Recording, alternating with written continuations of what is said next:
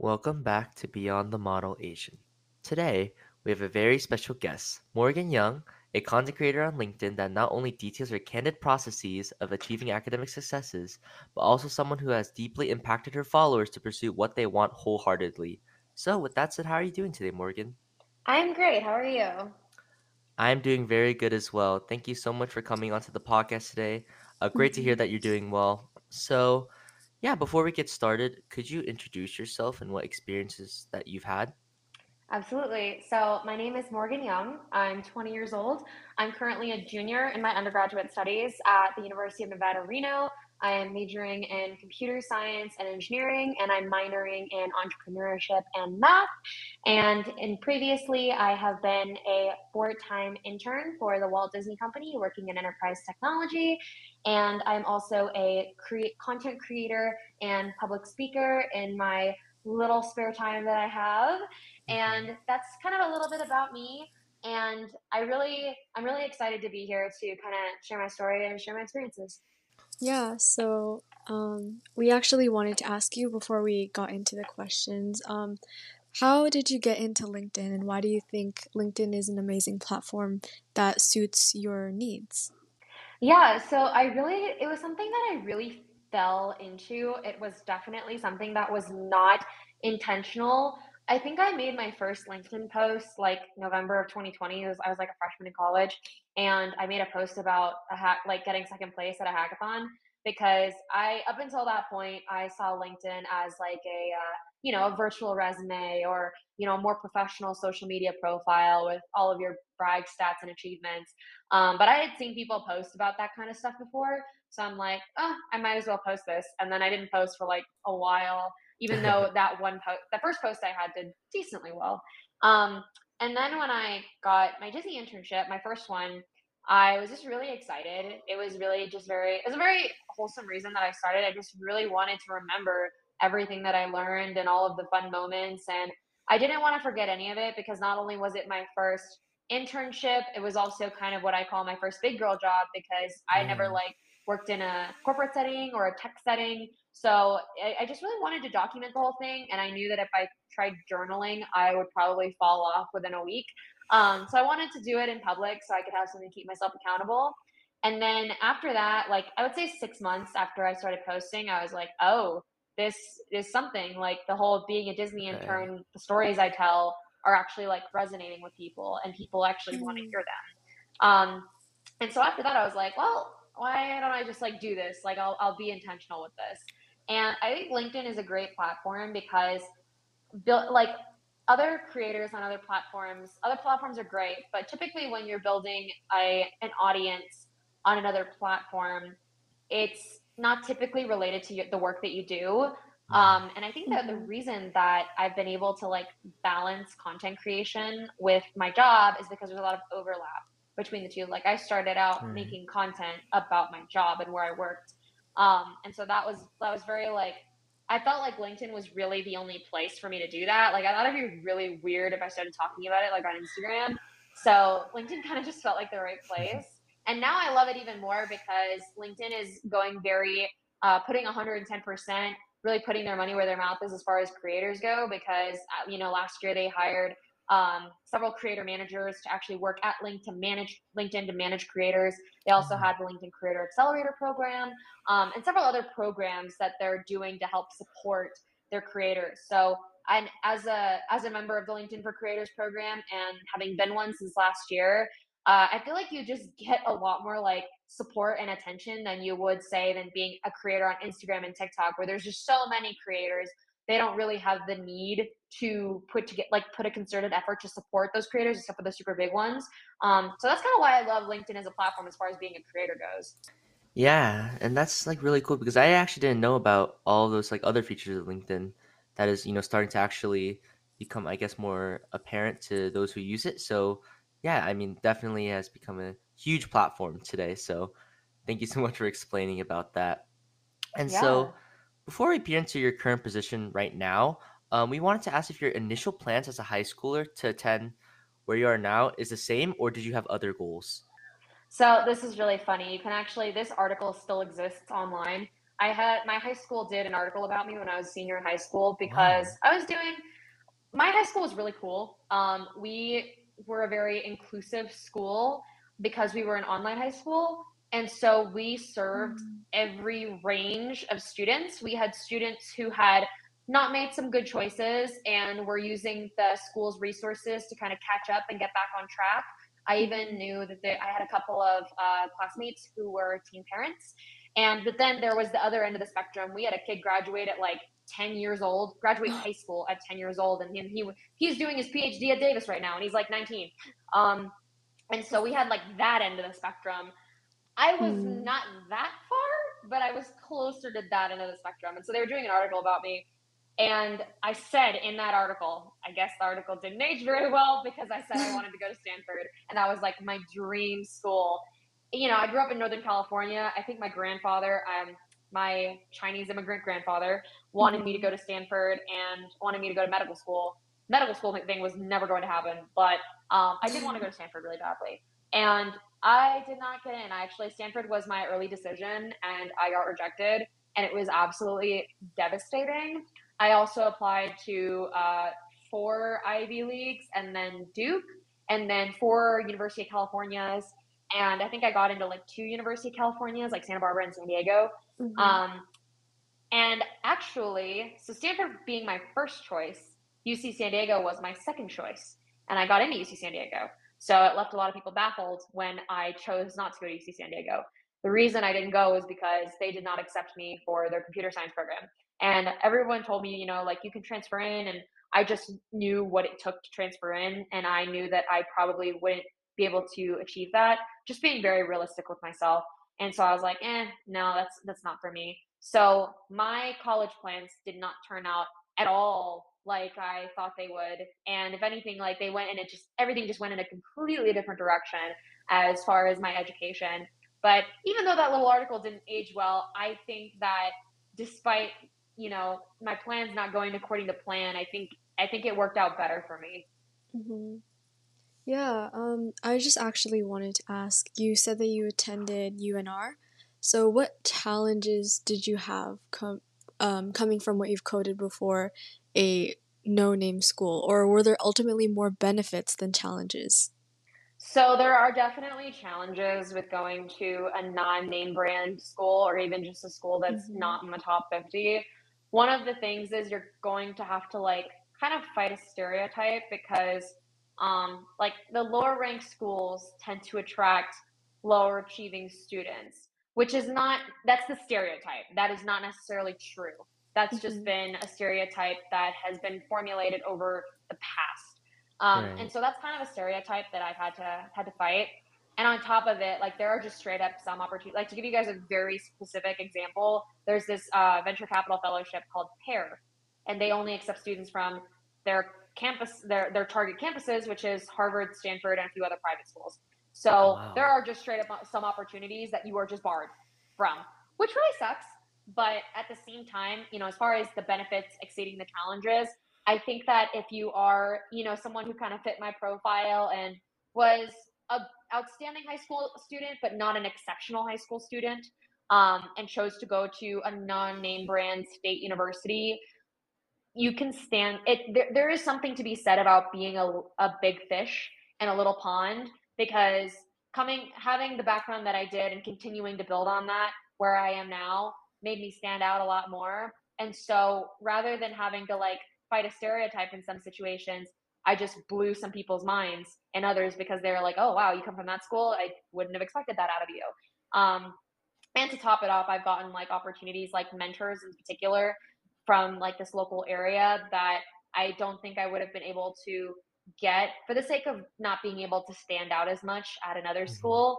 And then I will say that like just this location has like I think it's really allowed me to thrive. Like I like the fact that my school culture is a little bit more sports focused and like socially focused because even though I don't relate to a lot of the kids out here for that reason, because I'm super career oriented, it's nice to have a culture that's more laid back and let's go to the game on Friday night or let's go to the rally, let's go to the after party. And I don't do that all the time, but it definitely helps me strike a balance. So I would say that for me personally, the benefits outweighed the challenges since I was able to overcome those challenges. And if anything, now it's just more of like it's more impressive. Like I just found out actually a couple hours ago, I just got accepted into a venture capital fellowship that mostly Wow. only accepts students from top 50 schools. Mm. And go figure, I was recommended to it by my friend who goes to Harvard. But now that's kind of just been Mm. like the theme of my life of like, oh yeah, you're the kid from the non-target school, and that's a positive thing, because it just Mhm. shows like I had to overcome a lot of challenges to get here. But in my Yeah. case, I think the benefits outweigh the challenges. That might not be the case for everyone, but that's how it worked out for me. Yeah, so I mean, actually, I wanted to ask you a question before Andrew went, but you mentioned going to high school in Northern California, right? Yep. Yeah, so UNR is in Nevada, if I'm correct, Yes. as hence by the name. Okay, so did you or did you not apply to safeties in California? What made you decide to go from California to Nevada, especially since people would argue that there's more opportunities in California? Sure, yeah. So I was asked the same questions by my family. So I actually only applied to safeties out of state. And the reason Oh. was that I did not feel like I like okay, like my cousin goes to San Jose State right now. I have a lot Mm-hmm. of friends who ended up going to Cal State Long Beach. None of the CSUs really like resonated with me. Like I didn't feel like I was a good fit with their campus or culture. Mm. The funniest one I got was, "How come you didn't apply to Davis or Sac State?" And I'm like, "Because I wanted to move away from home. Period. Like I needed to. First of all, like don't get me wrong, I love my parents, but they were Right. just a little helicopter when I was in high school. And I Mm. really needed to have some independence. And I knew that I would not be able to ever achieve that if I stayed home, especially for school. And Sac State's Mm. my mom's alma mater. And UC Davis is also pretty close to home. So I was like, I don't really want that for myself. So I probably could have reasonably gotten into both, and I didn't apply to those schools because I just really wanted to get away. And for that same reason, that's also why I applied to out of states, is because I really just felt the need for this independence. So I did not apply to any safeties in state. It's also I also want to point out I did not understand the concept of a reach, a safety, and a target when I was applying to schools. I only realized Mm. it kind of after I did the majority of my applications, and I actually got really lucky. So I meant to talk about this earlier, but I think that getting rejected from Stanford ED was probably one of the best things that ever happened to me because it woke me up, gave me kind of a Wow. much needed reality check because I actually had not applied to any safety schools at that point. And so that kind of triggered me to like, okay, let me explore my options and let me apply to some safety schools. Oh, and then the biggest thing was by going out of state, I was actually able to get bigger scholarships, merit-based scholarships from the schools that I was applying to, as opposed to Oh. going to CSUs, because CSUs don't give a lot of like merit-based scholarships, Mhm. but you'd be surprised, a lot of out-of-state schools do. And everyone counters back with the whole like out-of-state tuition. Again, a lot of people don't know about this. There's this program called Western Undergrad Exchange. Almost all of the colleges on the Western Seaboard, except for the UCs, participate in it. And it's basically where you don't pay out of state tuition, but it's just a little bit more than in state tuition. At my particular school, it was 150% of in state. So significantly less still Wow. than out of state. Mhm. And I also I go to school on military benefits, and I have an amazing VA advocate, and she was able to find some loophole in the legislation that I used to get me in-state tuition. So now I don't pay anything for school out of pocket. Wow. I mean, yeah, that makes so much more sense actually as to why you decided to, try to get out of California. And I actually didn't know about like the organization that you were talking about that actually like helped with the tuition. So, wow, you learn something new every day. Thank you for telling us about that. Yeah. Um, yeah, so you did mention that you applied to Stanford and some other like, so-called high brand name schools. So would you say there's like any bearing that comes with attending a prestigious school like that? There definitely is socially, especially while you're in college. Mm-hmm. There's like it's I call it social capital. You say that you Uh, go to Harvard, immediately people view you a certain way. And mm-hmm. in a sense, it's like our modern day version of social classes in a sense. Oh. And on top of it, there's the networking aspect of it. If Harvard and places like Harvard, Stanford, and Yale, their class sizes are really small. And so their Mm. communities are also very tight as well. So it's a very small world, no pun intended, as far as those communities go, especially the alumni networks. So if you are in a job Mm. interview and you go meet someone, they're like, "Oh yeah, I went to Harvard too. Like I was class of yada yada yada." You're probably involved in the same student organizations. Maybe you even had the same professors if you're close in age. So it definitely has some social bearing, but Mm-hmm. other than that, not really. Like I I've talked about this in my content, but some schools definitely have like more superior like career resources. They have more up to date like resume templates, cover letter templates, interview coaching, all this stuff. And like I said, you do have the network, which can definitely come in handy. But other than those things, it doesn't really have a bearing. Like having Harvard on your resume will not get you a job over someone else. And I can say that because I have gotten jobs over people that have gone to bigger schools. I Mhm. remember in one of my interviews, unfortunately, I didn't get this job, but it was for a company out of Cambridge, Massachusetts, and they almost exclusively recruited from MIT. I was the one black sheep. I was the one on, one out. And somehow I beat a bunch of MIT kids out all the way to the final round until I was one of the last two standing. I did not get that job, but the fact that I was the only kid in the pool of like all MIT and I beat some of them Yeah. out, I was like, well, I'm validated. So it definitely doesn't have any bearing beyond social capital. But I will say that some of those advantages that those kids have at those schools, like the better career resources and the coaching and the alumni network, you can find those resources online for free. Like, I mean, there's several other content creators like me that create content about this kind of stuff for free. And there's also like several, like online resources, like little plug here and another AAPI shout out, but One Salting, I love them. They have a lot of free resources on their website, and I've actually used them before. I think I used their resume template actually.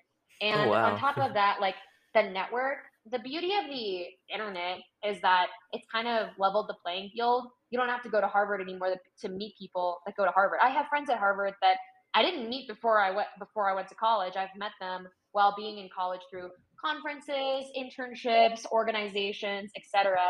And that you don't need to go to that school to get that network. You just have to be a little bit more proactive if you don't have access to that network by going to that school. Mm. Yeah, I mean, it's really impressive that you were able to make it to that point. I mean, competing with all of these students from prestigious schools is mind blowing, but it's just really nice that you're allowing for others on LinkedIn to gain access to your advice, to what you've done. With that being said, did you have any personal projects or any other online links that you've shared on LinkedIn? Yeah, I'm trying to think. I've had quite a few projects. Mm-hmm. I've put a pause on them for the last like couple of years because I've been really focused on school work and then building out my brand. I'm working on a bunch of brand partnerships right now, but I will tell you guys about a couple Mm-hmm. of upcoming things I'm doing. So I am involved. I'm a strategic advisor to a nonprofit called Network Her, and that is a nonprofit that helps high school age women identifying students to find mentors in the STEM space to help them kind of find their way if they're interested in STEM. And I'm also on the advisory board for the National Center for Women in Information Technology in Nevada, and a couple of upcoming projects that I have that I'm hoping to start. I'll be starting a newsletter called Zooming to the Top, and that's kind of a play on the word Zoomers, like Generation Zs, where I will be interviewing other Gen Zers that are zooming to the top of their careers in their industry, basically just doing really, Mm-hmm. really well. And I'm working on a newsletter right now that's a lot more casual, but it's kind of just like, I'm going to do it once a week and it's just going to be lessons from my life, whether that's professional, career, adulting, or personal.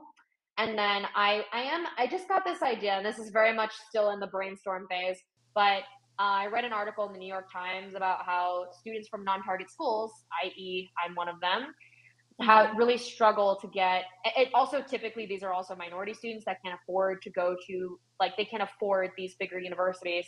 Right. They struggle to get connected and to get those big tech, big finance, big consulting internships because they just don't have the network.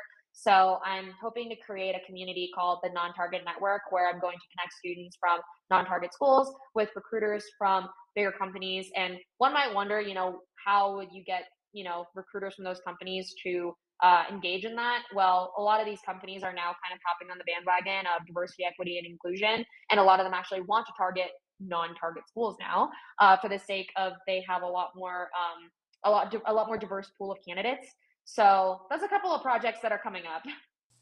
Yeah, so especially with newsletters and other upcoming projects and the ideas that you're brainstorming right now, we're actually looking forward to it, especially since we're both very active on LinkedIn. And of course, as we said previously, we've seen you a lot as a content creator on LinkedIn. But with that being said, I just wanted to add on and ask from previous context that you've given us, how did you balance your academic workload with extracurricular activities and or work experience? Yeah, so number one is you got to establish your priorities. When I started school, it didn't take me very long to realize that I mentioned this actually, my school is not very career oriented. It's more sports and social oriented. And that's perfectly fine.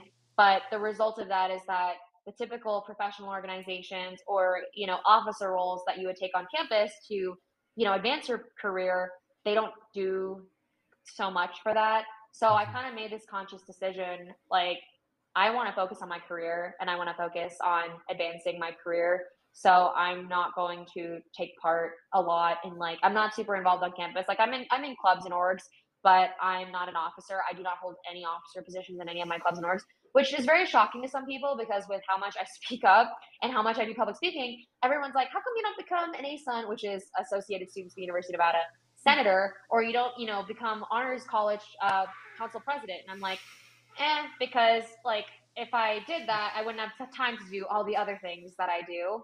So Right. priorities is number one.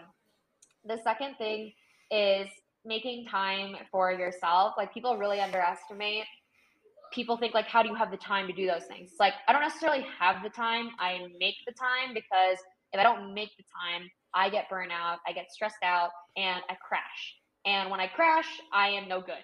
So I have no choice but to make the time for myself, my friends, my family, my boyfriend, because that is the time where I unwind, I relax.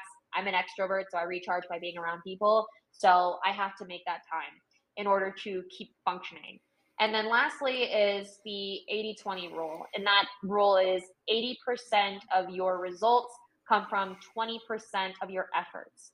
And so if you just trial and error with your life a little bit, you will be able to figure out where that 80% of effort that's not producing anything is, or sorry, yeah, 80% of your efforts that's not producing anything, you're going to be able to figure out where that is and you're going to cut it out. And that's essentially what I've done is through trial and error. I'm like, okay, what time am I spending on things that isn't actually doing anything for me or helping me in any way?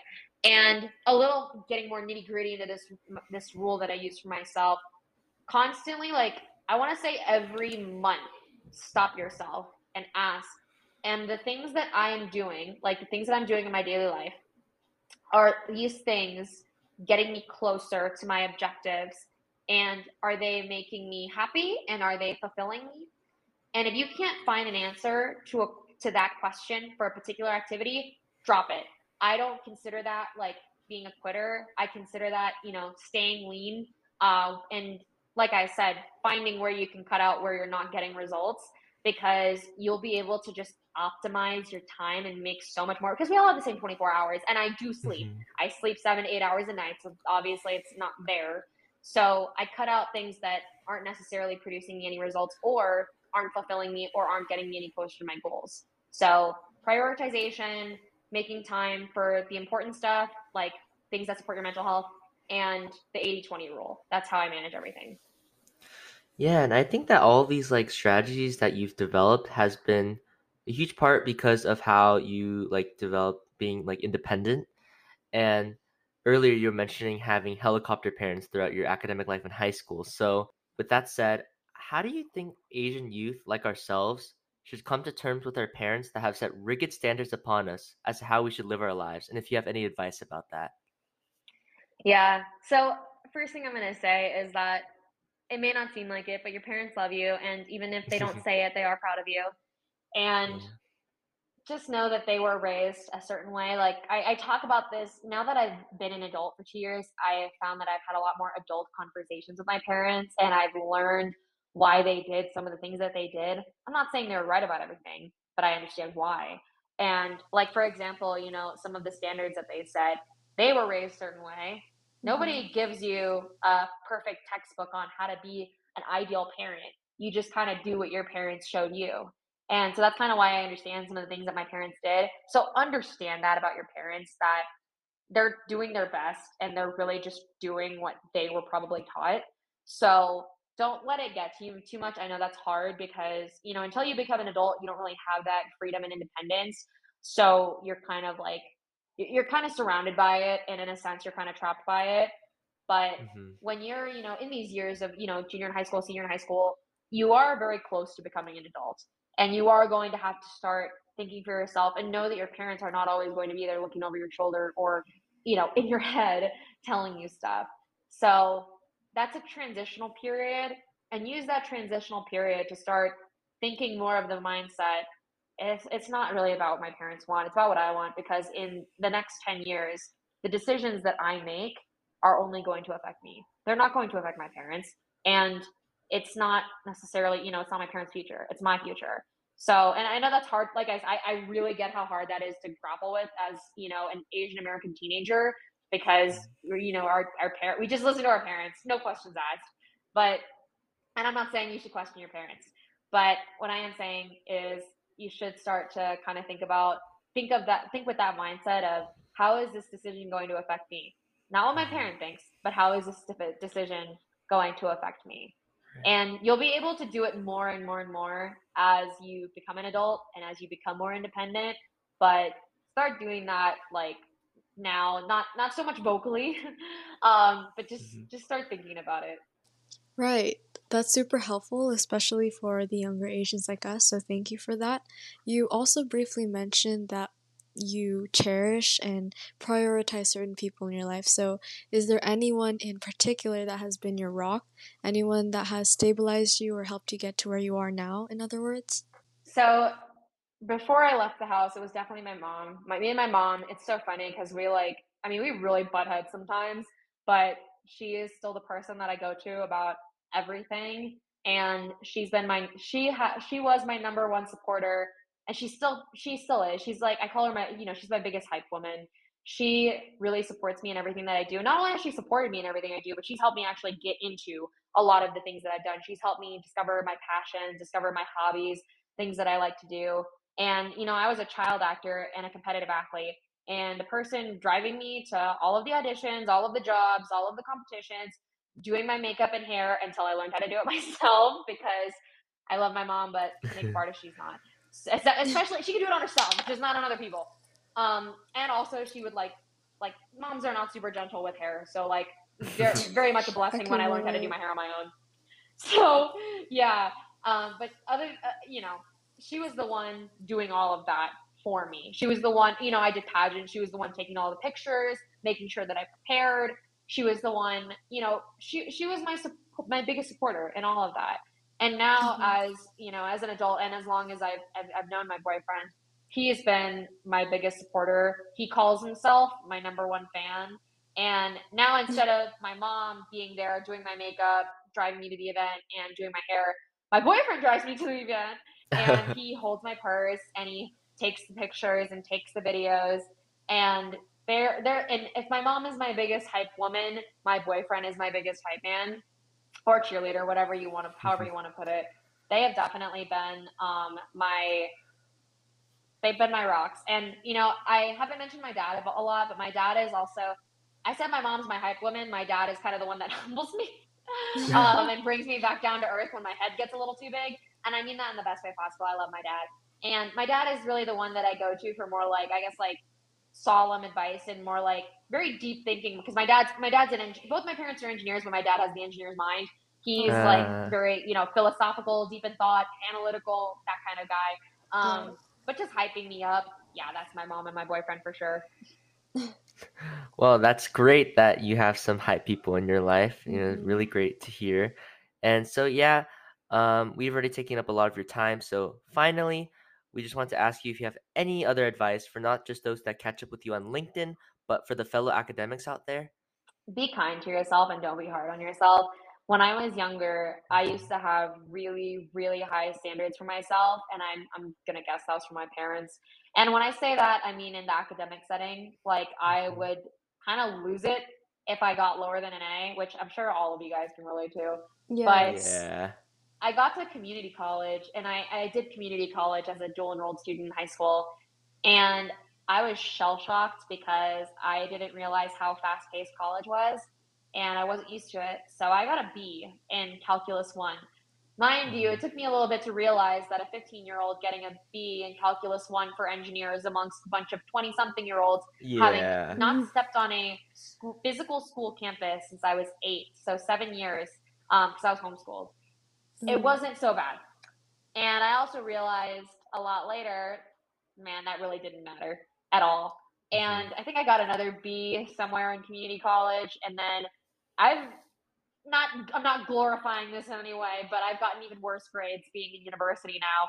And I'm okay with it. Like Yeah. I'm a lot more forgiving of myself, especially in engineering. Engineering is a hard degree. So, a pass is a good thing, regardless of what level of pass you got. So be kind to yourself, and you will look back on this in 10, 20 years, and you're gonna be like, that didn't even matter. I shouldn't have, lost any sleep, or had any negative emotions over this, because it just is what it is. And I Mhm. will say also, being Asian American, big piece of advice that's not often talked about enough is you prioritize your mental health, because I've been that person that hasn't several times in their life, and I paid for it later, like really badly. So it's always better to prioritize your mental health over everything else. The way my dad puts it is, if you can't take care of yourself, you won't be able to function and do anything else. You have to put it first. Mhm. So be kind to yourself, prioritize your mental health, and don't forget to enjoy the journey. That's like my biggest thing is, your life is going to go so fast, especially once you get to college. Like everything goes so fast. Mhm. Enjoy the journey while you're taking it, and don't just be so focused on school, because school is just really like one aspect of life. Let me put it this way: when I was a competitive athlete, I started experiencing really bad and severe, like chronic anxiety, and it destroyed me, because I only knew myself as one identity, and that was as a competitive figure skater. And when Mhm. I didn't have that anymore, I got really, really lost, because I was like, if I don't have this, who am I? Because as an academic, you are so much more than just a student and just an academic. You have so much more to give the world. You have so much more to your identity than just a grade. And when you come to realize that, all of the pressure will be taken off, because I stopped figure skating for a while, because it just destroyed my mental health. But I got back into it as an adult in 2021, and I went and did a competition. And not only did I win, I won 3 titles, and Oh. I did not have an anxiety attack. That's not a single anxiety attack while I was there. And I Mm. honestly just think it's because at that point I had an identity outside of being a figure skater. I was also a college student. I was also working at the time. And so I was like, I'm going to go back to work on Tuesday. I'm going to go back to school on Monday. If I fall on my face today, it's not going to make a difference. I'm going to get up. I'm going to get off. And luckily, I was also in Vegas too. So I was like, I'm going to go get something to eat. And that's going to be it. And once you realize that, and once you have that pressure off of you, you're actually going to do better in everything that you do. So know that you have an identity outside of being a student and being an academic. And I highly encourage you to hit that point sooner rather than later, because your mental health and your future will thank you for it. So prioritize your mental health and enjoy the journey. Wow, what an incredible mindset. And I feel like everyone should really uphold that mindset because you're right. I'm sure that it ensures better performance overall in everything. So really, thank you for sharing that with us. And thank you so much for joining us today on our podcast, Morgan. We really do appreciate you taking the time to talk to us about your journey so far and how you've come to where you are today. I appreciate you guys having me and giving me the platform to share my story. Of Of course. course. Thank you so much. Thank you so much, and we wish you the best in your future endeavors. And with that, we hope our listeners were able to learn with us today. And so until next time, as you go more into depth about what really goes beyond the model Asian.